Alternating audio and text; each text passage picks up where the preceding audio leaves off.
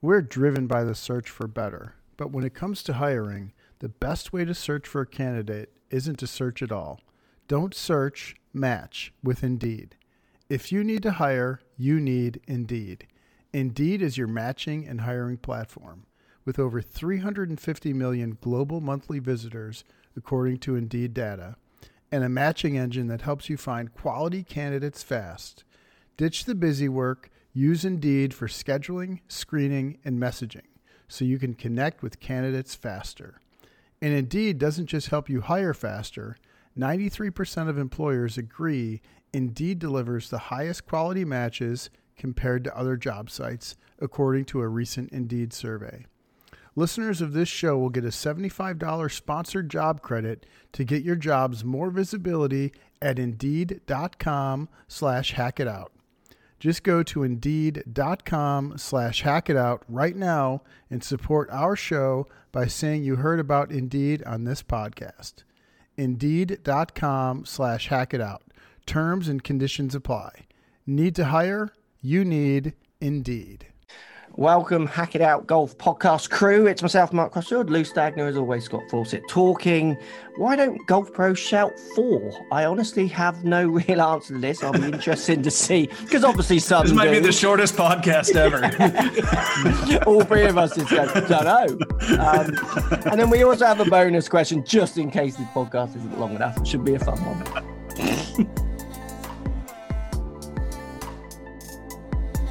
Hello, gentlemen. How are we both doing? Do you both shout for? I imagine, Lou, you have to shout for quite a lot. Oh, I was wondering if that was coming. I was trying to think if I was going to put my I never have to shout. But that was... All right, so I used to play with some guys many years ago, and I don't want to call it the driver yips, but I got a case of I had no idea which way the driver was going to go. Ooh, yeah. And it became standard on every tee shot that I hit, the three guys that I would play with.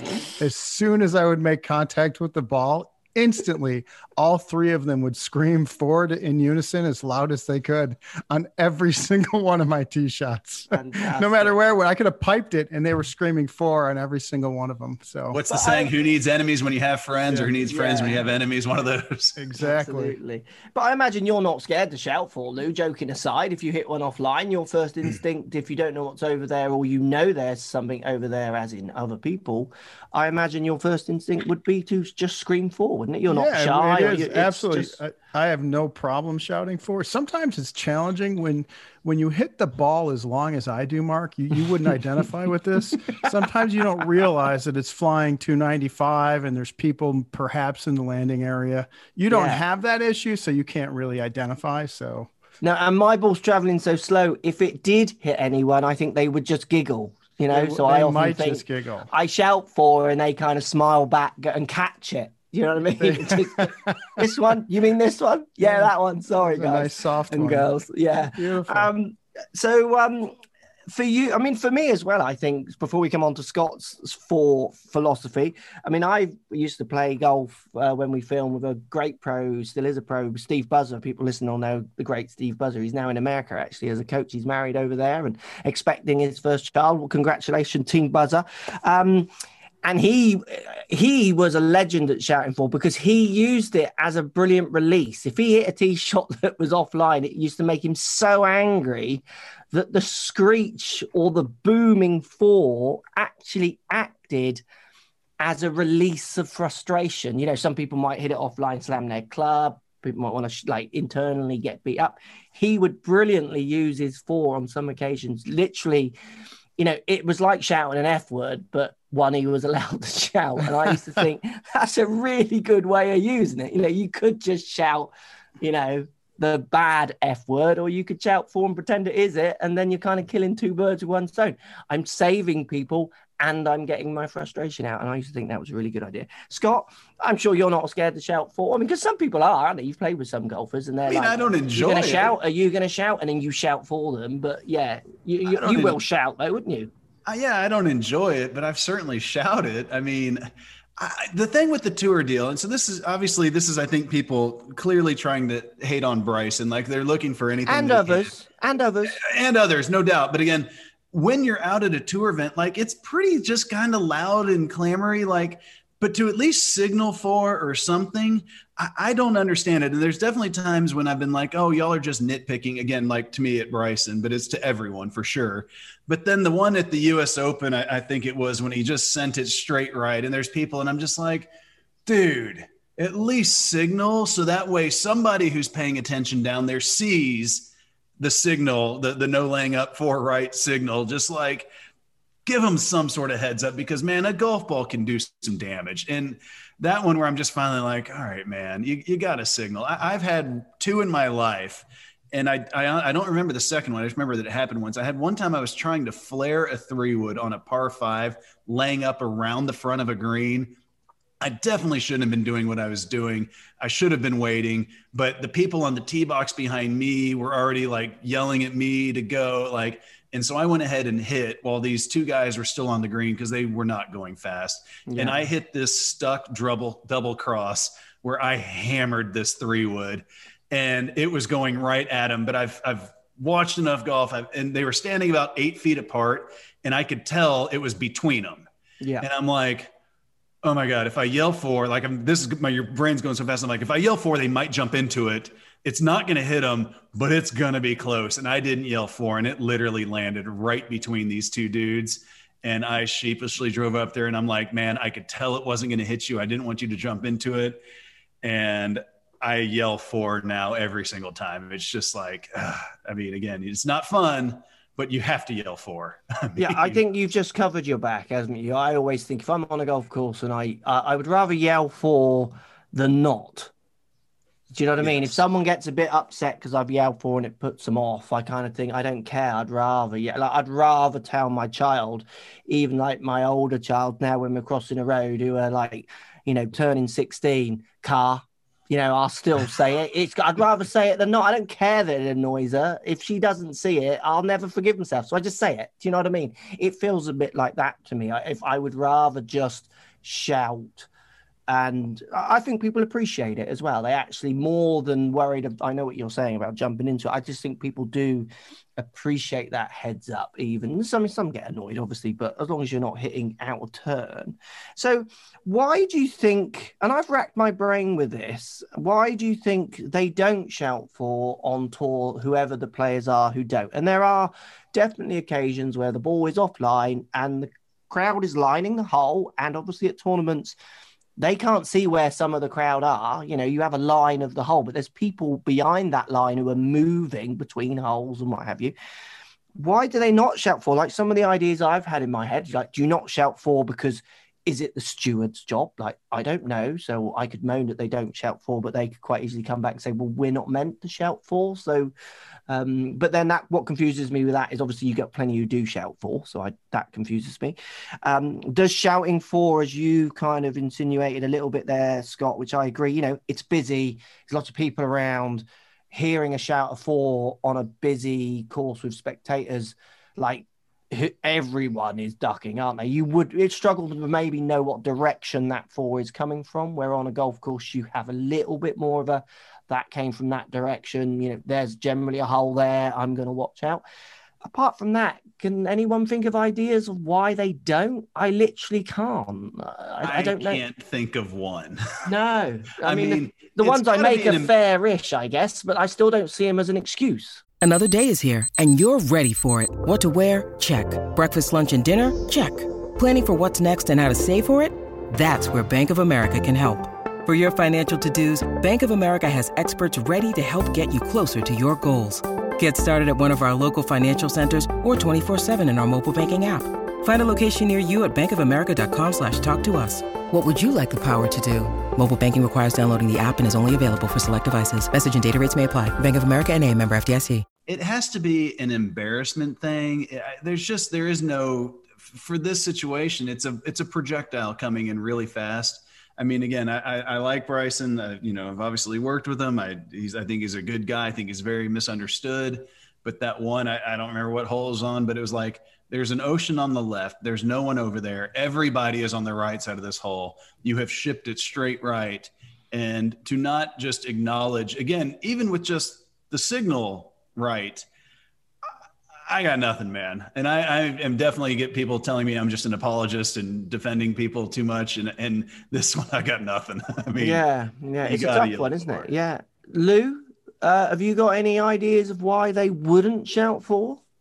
I have no idea. And we really don't know who is shouting for and how often they are shouting for. We just don't see enough shots to know who is guilty. I have to imagine every player out there has been guilty of it at one time or another. And we don't get to see every player. We don't get to see every shot, but every single player should be saying it. If there is ever a question of a ball going to hit somebody, they need to yell for absolutely every single time. I mean, the only other thing I could come up with when I rack my brain to try and think of both sides of the argument, why they don't, and obviously I think the argument for that they should, we all agree on as we understand it, it's just they should. I've heard people like Lee Westwood publicly on Twitter be like stating, why are they not shouting for, and other tour players who are playing in these events just saying like, why are these players not shouting, which makes me think there is no excuse. But you could argue, and it's a weak argument, it's not mine, I'm literally just playing devil's advocate. Obviously, there's a lot of money involved. A tee can be next to a green. The person behind you, if it's day 4, is going to be someone arguably who is scoring in the region that you are in because they're put off in order of, the leaders going back. I could shout for quite purposely and affect people's performance. There's a part of me that even wonders, like, is it anything to do with that? No, but then again, I don't think it's that. I don't think it's that at all. There's no way it's that. But I used to play with a guy that he would shout for other people to intentionally throw them off. So when he would be in a match, we had, one of those match play things every year at the club, brackets. And as soon as, if you played against him, if you hit one that was a little bit off, a little bit squirrely, he would shout for. And oftentimes, all there had to do was be somebody within 100 yards of where the ball would have ended up, and he would shout for, and the other player would often be startled, like, what are you doing? And I saw him one time where someone was like, well, what are you doing? And his response always would be, well, that one looked a little bit different. He was just trying to play head games with them. That's incredible. He was tough to play against. He's a good player. Interesting. Yeah. It's so interesting. Go on. Hal Sutton, I went out and watched the Byron Nelson one year, and I heard somebody yell, like from a couple of holes over, just man hitting or player teeing off or something like that. And I was like, what was that? And so I went and found it. It was Hal Sutton had this caddy every single shot. And I'm telling you, I actually asked Hal about it, and he remembered it. This one caddy, he literally every shot would just yell, and it would just because it would startle the whole crowd, and it would just shut him up. And so it was like part of his pre-shot routine. It wasn't like he's about to start hitting. Hal's like over the shot, waggling, and the dude would yell, man driving. And I'm like, oh my God, does that not drive you crazy? That's awesome. So, yeah, it was unreal to watch. Yeah, that's great. Yeah. Now, I mean, you say that, Lou, about that player. It actually gave me flashbacks. You say that. It makes me remember. I remember playing in county events. So county events in the UK would be, so they're amateur, like decent standard. So above county, you go international. It's the one below kind of international, if you like. But, you still get internationals playing county events. And I remember playing against some people who would shout for on occasions totally to try and, get in your head a little bit. I remember that. Sure. Actually, now you said that. I remember hitting a drive and someone shouting for and me just looking at them going, that is nowhere near them. Like, this is embarrassing. Are you like, I hope you're trying to put me off because I'm pretty good at this game. And as in the putting off game, let's play. I didn't mind it. You may want to relay that tactic to your European Ryder Cup squad. It might be the only chance you have is to start playing gamesmanship at that level. So just shouting for every time Bryson strikes it, no matter where it goes. That's about it. That's going to be here before you know it. It's upon us. It is upon us. And you could probably shout 4 if Bryson and Brooks Koepka get within 20 yards of each other. Maybe you could just shout 4. I don't know. Your team doesn't seem that united, but hey, we'll be united enough to beat you, jokers. So that leads me on to 2 other questions then with why they don't shout 4. The first one is who's responsible? If someone is hit, who's responsible? So in the UK, and I'm no law expert, but I'm responsible as the person who hits the ball, not the course, as I understand it. And I'm happily be wrong here in the UK if there's lawyers listening who say that's not actually true. But as I understand it, this is why golfers take out golf insurance in the UK. If I hit a ball and it hits someone on the boundaries of the course, that's me responsible. Again, don't quote me on the law of this, but I'm pretty sure this is how it is in the UK. If I hit someone out of the boundaries of the course, I'm pretty sure, but again, not sure, it's the course's responsibility to keep the balls flying within the course. So that wouldn't be my responsibility. But on the PGA Tour, someone hits a tee shot, hits a player, and something pretty serious happens because it could. Who's responsible? We pay insurance. So with your entry fees for PGA Tour events are only like $50 or $100. Right. So if you Monday qualify, and I should say this is, I was on that tour years ago. Even if you Mondayed in, you paid like $100 entry fee, and that was explicitly for insurance. Cool. So in effect, the insurance, you're not responsible for shouting. Players are not responsible. No. That's interesting. So does that lead it's on us the back on of the ticket too? The back of the ticket is you assume all risk and liabilities. Now they're going to sue you around it anyways, but the player is definitely got an umbrella for that. Yeah, and that doesn't surprise me. Otherwise, if they were responsible, if they didn't shout 4, do you reckon the 4 shouts would go up?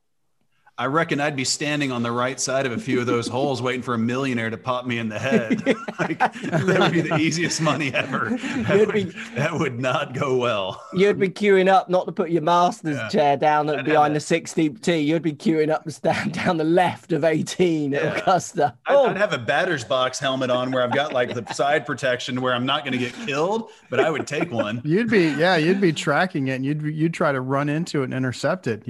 You'd be like a center fielder out there trying to get in the way. So one last question, and very hard to police this one then in relationship to why they don't shout 4. Should there be a rule on the tours, PGA Tour, that they should shout 4 just for the, more than anything else, what it says to everyday golfers, the message it gives? Should there not be a rule that, look, guys, if you hit the ball and it's heading anywhere near the crowd, we want you shouting 4. Like, you shouldn't be just putting your hand up, and you shouldn't be not shouting 4. Is that a fair shout? Should there be not a rule as in 2-shot penalty, more a etiquette based, look, we want our stage show, we want our performance to show the audience that we care that they're in here and their safety, and we believe that people around golf clubs should be encouraged to shout 4, and we can play our part. Is that a fair idea or not? Personally, I think that it should just be an understood thing when you come, like just literally, it'd be a great no laying up sales pitch. Just when you come in, like at every entrance, there's just a sign that says, if you see a player doing this or this, and now it's up to you, the patron, if you're standing in an area where golf shots might be coming, you need to pay attention. Unfortunately, so Scott was putting his arms up there saying, like, you should be doing the signal 4 right and 4 left. I do, but I'm not going to see that. I can't see that. My eyes aren't good enough to 300 out to see someone's arms. Someone will, though. Deep. I mean, and again, but who's then shouting? Who's then shouting? I am wearing my glasses, so I still can't see them. I'm pretty mole-like. I think that's a risk you're bearing then when you come. I do believe that.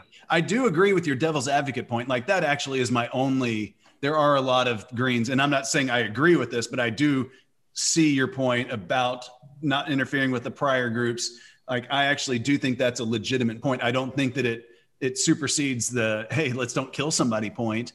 But what you mean, as in, like, we don't want to be putting off. I'm like only 4 under, and Jordan Spieth behind me 10 under, leading. And I can shout 4 because I want my mate to win, and it might put him off. Is that what you're saying? Well, it's not even that they would be doing it intentionally. It's just that he might be over a 4-foot putt that's pretty important. Yeah. And you yell 4 in the middle of it. Yeah, but I mean, that's like saying they might be over a 4-foot putt that's really important, and you hole out a wedge from 140 yards. The crowd's going to go bananas when that happens, and that could be at a very inopportune time. I think if you're yelling, if you stripe one absolutely down the middle and you scream 4, that's a problem. But if you hit one into the crowd, you need to yell 4. And if somebody happens to be over a shot at that time, it is what it is. It's rub of the green. I don't disagree with that. I don't disagree. I'm just saying, if it was just understood you have to signal 4, that would be one thing. I'm just trying to see the devil's advocate point where I do agree, like, it could be inopportune, but I agree with you, Lou. What if somebody holds out? Like, that's pretty inconvenient also. Yeah. I don't know. I mean, I definitely think they need to yell 4 every time. And if a player isn't yelling it, Lou? Should it be a rule? Should it be a rule? I think I don't know if you can make that a rule. I mean, sure. Like an etiquette rule, like the same way you probably shouldn't pull a Mooney, that kind of make it a rule. Yeah, exactly. And have them yell it. And if somebody else doesn't, like if I'm in a group and I see somebody hit towards people and they don't yell, I'm very quick on the trigger with yelling. And I saw somebody get hit one time, and it was pretty ugly. They were sitting in a cart and they got hit in the leg by somebody in my group. It was a 90-degree dog leg par 5, and playing with a guy who bombed it, and he flew it over the corner, and he hit a woman in the leg, and her leg was, by the time we got there, her leg was like, the welt on her leg was bigger than the golf ball that hit her. It hit hard. Yeah. Hit her right on the fly. So it can do some damage for sure. Yeah. And when I say it should be a rule, as in, or should it be a rule, I pose the question. I mean, as in, a player doesn't shout 4, goes in the crowd. It's a real moment that we know the TV's picking up that, that moment. It's more a step to the side at the end. Look, ex-player, is it possible that you could just shout 4 in those occasions? It just helps our brand, our product be maybe a little bit more respectful of the fans, who are basically a big part of paying the way of where their lives, or how their lives become to be as, successful as they deserve, as they just comes back to just being part of a functioning member of society. Yeah, but that's what I don't. Yeah, but sometimes maybe in captured just don't be an asshole. Yeah, I agree with that. But maybe the tour needs to help them. Like, I've been with these tour guys, like you have. Like, they don't even look after their own passport, some of them. I've finished filming with them and their PA gives them their passport. Like, they're not allowed to keep it.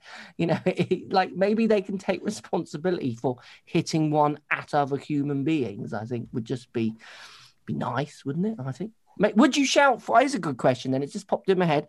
Would you shout, if you're on the back of the 18th tee at wherever, let's say a tournament, a big tournament, it doesn't have to be a big tournament, player hits it, snap hooks it left, heading towards the crowd. No one's shouting. Would you shout? As a fan in the crowd? As a spectator. Oh, yeah. Absolutely, I would shout. You so wouldn't. 100%. I would yell 4. I would absolutely yell 4. Because no one does. Stare down whoever did it. Yeah. Like, seriously? Yeah, then look to the person next to you going, come on. Scott, would you shout if you were in the crowd? You don't know any players. You're not. The audience aren't shouting, are they? I'm not saying it's their responsibility, They're too busy yelling mashed potatoes. Right? Baba Booey. You can't yell 4 when you're yelling Baba Booey. That doesn't work. The course I used to play at, for whatever reason, it caught on. I still don't even know who started it, but one summer, when you would hear 4 on the golf course, it was one of those courses. It was kind of a little back and forth holes, not super close together, but close enough. And if somebody yelled 4, you could hear it pretty well in a big chunk of the golf course. Well, as soon as you would yell 4, there would be somebody who would yell 5 from a different part of the golf course. And it became a thing. Like, anytime you heard 4, second or two after it, you'd hear someone scream 5 real loud from a different group. It just became a thing on the golf course, and it lasted the entire summer. And I won't lie, I yelled 5 a few times myself. You guys probably don't have a very good dress code either. A lot of cargo shorts and untucked shirts, that's for sure. Oh, that sounds disgraceful kind of golf. And socks were of variable length. That's ridiculous. Not measured on the first tee. How can that happen? No, you didn't have the sock measuring cane out on the first. So, sorry, sir. Sorry, madam. You have to go home. Those socks are 4 millimeters too long. Off you go. See you next week. Okay, so we don't know why they don't shout for. I've spoken to tour pros about it who also don't know why some don't shout for and think it's crazy. Like they literally scratch their head. No answer. I just think it's a real quirky one that should just be I think for the transparency of the tour and the product, it should just start to become part of their ethos to get a culture of full shouting from everyone. Like you just start now, get them to, just make them aware when they haven't shouted and that they maybe should have. And then, like we said at the start, just shout. Like I shout for, even if I'm not 100% sure if it's hitting someone, I just would rather be covered. Cool. I was going to say, it does suck, I will say, because I'm sitting here trying to put myself in the position. Yeah. I will, admit it sucks. Luckily or unluckily, I didn't have to play in a whole lot of tournaments with spectators. I definitely can remember yelling 4 a few times, and it's definitely embarrassing. It definitely sucks. That's not a reason not to do it. Yeah. I definitely, I played a few groups in front of Tiger back in the 99 Open, and there were 20,000 people on every single hole. And one of my biggest thrills, even though I shot 79, was not hitting it into the crowd once. Because it's nerve-wracking, man. You don't want to be the guy that caps somebody. And well, I've been to celebrity pro-ams, right? The Irish Open, I went to there was a celebrity pro-am, and I was filming, and I was inside the ropes kind of walking with them with Rory's group. I can't remember who the celebrities were now in that group, but they were not hitting it very straight. I honestly was petrified because you could imagine in Ireland, Irish Open with Rory McIlroy, the crowd was 10 deep every hole. And these TV presenters were like, oh, honestly, I have never flinched so much with a camera in all my life. I just can't believe anyone didn't get hurt. But things like the Pebble Beach Pro-Am must have some interesting. Oh, I'm sure. How do they survive that? Like, I wouldn't be going to that event personally as a spectator. I'd fear for my life. Yeah. There we go. We don't know. So my second question then for today's pod, we've covered foreshouting and we're clueless, like I thought we would be at the start, but great work, everyone. Just a fun little question. If you were starting golf again, what would you change? What would you do differently? If you could go back in time and speak to the beginning golf, Lou Stagner, and the beginning Scott Fawcett and myself, the beginning Mark Crossfield, what would we tell ourselves? Who wants to lead with that one? Scott, what would you tell yourself? It's funny. I was listening to Sam Harris's Waking Up app this weekend as I was driving around New York City, and I had forgotten he said this, but it was a brilliant point. He said that he's often asked on podcasts and whatnot, what advice would he give his 25-year-old self? It's a very common podcast question, obviously. And he said, his answer was the Waking Up app is my long form version of that, answer to that question. And it's obviously hours and hours of teaching meditation and mindfulness and how to understand your mind.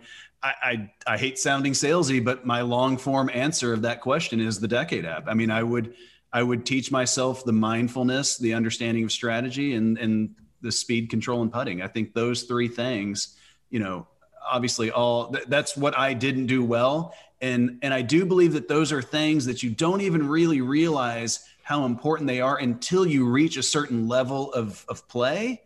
And for me personally, I never played as much as a junior or collegian, so naturally, as I joke all the time, so naturally I turned pro, but I just never had enough time to get to the point of realizing how important those, again, mindfulness, strategy, and speed putting, how important those 3 things are. You've got to play enough to realize I just keep ramming my head into this wall.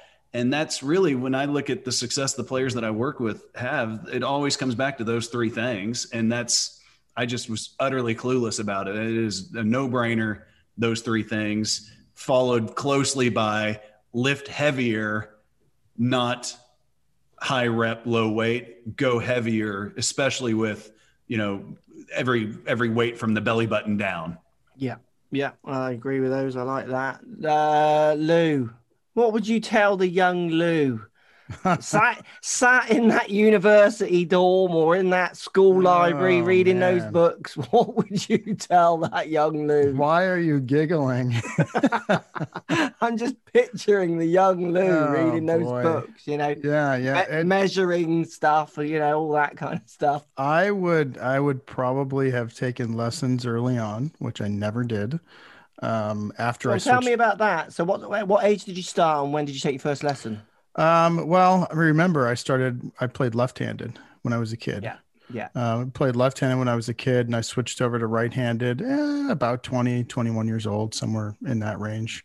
And I did not take my first lesson until maybe 13, 14 years after I started. Oh, wow. So you just got out there and did it. Yeah, I mean, I had worked my way on my own. I had played in a few state AMs, got down to around scratch for many years and had never taken a lesson at that point, and then took a few after that. And so I would have taken lessons earlier on. I don't know that I would have switched over to left-handed, to be honest with you. I may have stuck with lefty and not switched to righty. Like I often think about trying to go back to left-handed. And it would be fun to be able to get to single digits as a lefty and a righty. Like that would be it sounds crazy to most people, but that would be a really fun goal for me to try to try and get to. I might give that a shot one day. Don't know if I could pull it off. And the other thing is I would have spent far less time on putting. I spent way, way, way too much time on putting when I started off.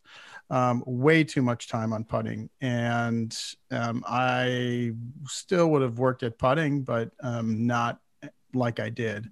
I would be probably a much different player if I would have spent the same amount of time with my full swing as I did with my putting back then. Because I think I got to a point where my gains with putting probably became pretty marginal, and I could have achieved the same skill level as a putter with 30% of the effort that I was putting in on putting and dedicated all that time to full swing. So those are the things I would have probably changed. What about you? I like that. Well, mine is putting. I mean, I think like you in that way. I spent a lot of time putting. I've always enjoyed putting, like I know you do. It's something I've always felt like has been one of my weapons. So I would keep sharpening that weapon, if you like. I would reduce my putting practice probably 60 to 70%, and the 70% of time I used to spend practicing my putting, I would have absolutely turned myself into a gym junkie. I would have actually tried to teach myself to love and want to and crave going to the gym and got stronger. My putting would have, the data would have settled with gains on putting at a very early age, as in I don't think I would have been out, to push it. Obviously, I used to have my outlying rounds where you hole everything like everyone does, but it just stayed in a good spot, and it would have been in my peer group in the higher end of what I could achieve. And I don't think it would have been any worse if I practiced it 60% to 70% less, because I just enjoy it. I mean, as someone now who doesn't really practice putting hardly at all, I mean, I've got a putting green in my garden, which I putt on a bit, but I chip on it more than I putt on it. I certainly don't practice my putting like I used to, and it's still relatively sharp. As a kid, I think it would have stayed, like, it's still relative, like it could be better, and I wouldn't not practice it. But, at my age bracket, the same for all of us, I think, if I had have gone to the gym back then, I would have been well ahead of the curve, because it was not what people are doing. So it's one of those, should never have sold that house, look what it's worth now kind of conversations. I look back and just think I would have been way ahead of the curve. I would have been ahead of Tiger, not in ability. I'm not saying that, but as in I would have been pushing that idea of trying to overpower whoever my playing partners are way before, I would have been kind of, well, John Daly, I don't know his actual age. I'd have been more that era with my age. So that's my biggest thing I would change. I spent far too much time putting and I loved it, but it wasn't giving me the rewards that I craved. Not that we knew that at the time. Basically similar to Scott, I think, not knowing those things, which is why it's so exciting. I think where we are now with ideas of stats and what have you, it is giving younger golfers more of a chance of seeing where the needle is pushed to and how they can try and push it a bit more, where we were obviously, our generation was a little bit swinging in the dark, I would say. So yeah, that's what I would change. Swinging in the dark is a perfect way to put it. Like we literally just... For sure. I've had the feeling, Scott, I'm sure you have as well. I'm sure you have as well, Lou, but I've played in pretty big tournaments and done well. And I've played in pretty big tournaments and done average. And, I would say I could have told you what I did different, but I wouldn't have been right. I'd have been saying things like I hit 16 greens there and I've still shot 2 over par, or I've hit 16 greens there and I'm still 1 over par. I think I've said this story before. I remember sitting with David Howe, ex-Ryder Cup player, after a tournament, and he hit 8 greens and shot 4 under. Same tournament, same course. I hit 16 and shot 1 over. That was a depressing dinner that we had that evening. I was just like, what is going on here? Like, what is he doing differently? Well, he was hitting par 5s in 2. He was hitting it closer because he had considerably less clubbing than me because he was longer. But we just weren't seeing it. It was glaring at us, but we weren't looking at it back then. I just carried on trying to hit 16 greens and hope I hold a few more putts. Well, probably aren't going to hold that many 30-footers, am I? That's the problem. I do. I just look at what guys, the great, longtime instructors, the Chuck Cooks, the Butch Harmons, all those guys, they really do a great job of teaching people how to score. And ultimately, I think that's what the Decade app accidentally does. And I think that's what most people, when they just look back at it, they're like, I just never learned how to score. And most people don't even know what that means. I mean, it's like a soundbite, but it's just hard to figure out. And it's just you guys with your putting and just what actually matters. Just before we had data and actually could like solve the problem. It's easy to look back and be like, God, we're morons. Which there are times I'm like, how did you not figure this out better? Yeah. But it's great that we can intuitive. But it's great that we can do that as well, though, isn't it? As in to look back and see that we are morons is what, hopefully, for me, certainly as a coach, and you both coach and help golfers, it makes me really excited as well at the same time. We have to make these mistakes to help people not make them. That's also what's so exciting. I just want to clarify, though, I don't mean that putting isn't important, because that. No, that I know not, you're not saying that. Yeah, I'm saying I spent significantly too much time on putting. Far more than any normal person spends on putting. It wasn't uncommon for me I probably averaged 15 to 18 hours a week on putting the entire year, all the time. Even in the wintertime in the Northeast, I had an indoor setup where, in my house and would spend hours every single day working on it. Putting can be very important. It's very player dependent. So to make blanket statements, and I'm not saying any of us are doing that, but to make blanket statements and say, off the tee or approach is far more important than any other part of the game.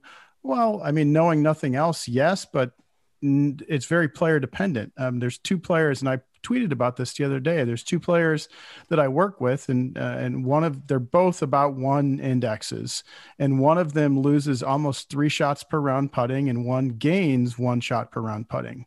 I would never tell the guy that loses 3 shots per round putting, hey, putting really in the grand scheme of things isn't all that important. Like, you're a horrific putter. You need to work on your putting. You need to spend less time hitting golf balls on the range, and you need to spend more time working on your putting. So it's very player dependent. What is that player doing so well to be off the same handicap as the other? And phenomenal approach player and off the tee. Yeah, great full swing. Hitting it long. Yeah. Or just straight. Long, straight, just a phenomenal approach player. Yeah. And these guys are both baselined against scratch players. So they're, not against tour players. He would be doing himself a disservice if he didn't start to focus on putting more. So I got to a point where all of that extra time wasn't really giving me any benefit. I should have, as Mark will tell you, I should have worked on my swing a whole lot more. Yeah, absolutely. I think your swing could have a far less, what's a fair way of saying it? It could be simplified, keep the power, and then you would be more reliable. And then, like you say, if you are, I mean, there was a study done, was it Peltz who, how many putts that you practice 1,000 6-footers in a day? That doesn't mean the first one you go and hit when you hit 1,000 6-footers is going to go in. So at what point, at what number of 6-footers do you practice in a session that becomes just maybe worthless? It's kind of not achieving anything in letting you actually hold more putts on the green. It's an interesting one. And I agree, it has to be player specific. Otherwise, it is too blanket statement, isn't it? There we go. Thank you both. Does the Decade app tell you when you should shout 4, Scott? Well, it probably could give you an indication that you could be shouting. If you stop trying to work the driver so much, you'll never hit it out in the crowd. So it'll be easy. I like that. Good one. There we go. Post comments down below. Let us know in the reviews. I mean, do you shout 4 all the time? Do you shout 5 as well? Is that still a thing? I've not heard. Let's get that going. Let's start that back going again. We should tweet once a week 4, and all I want to see in replies is 5. If you reply with 5, we know you listen, we know you're fans, and we will appreciate and give that a like. Well, and also, even Scott, I like 5s. If you see 5s in response to any of our 4s, Scott, you'll go on Twitter and you'll like them, won't you? I will. And if you are one of the ones who shout mashed potatoes, stop. Yeah. I agree with that. Mashed potatoes. I highly doubt the mashed potatoes yellers are actually avid golfers, so they're not listening to 3 dudes talk about golf. No. Probably not. To be fair, I have no idea what the person or people showing mashed potatoes would actually be doing, because I can't imagine that. Like, who are you? Just who are you?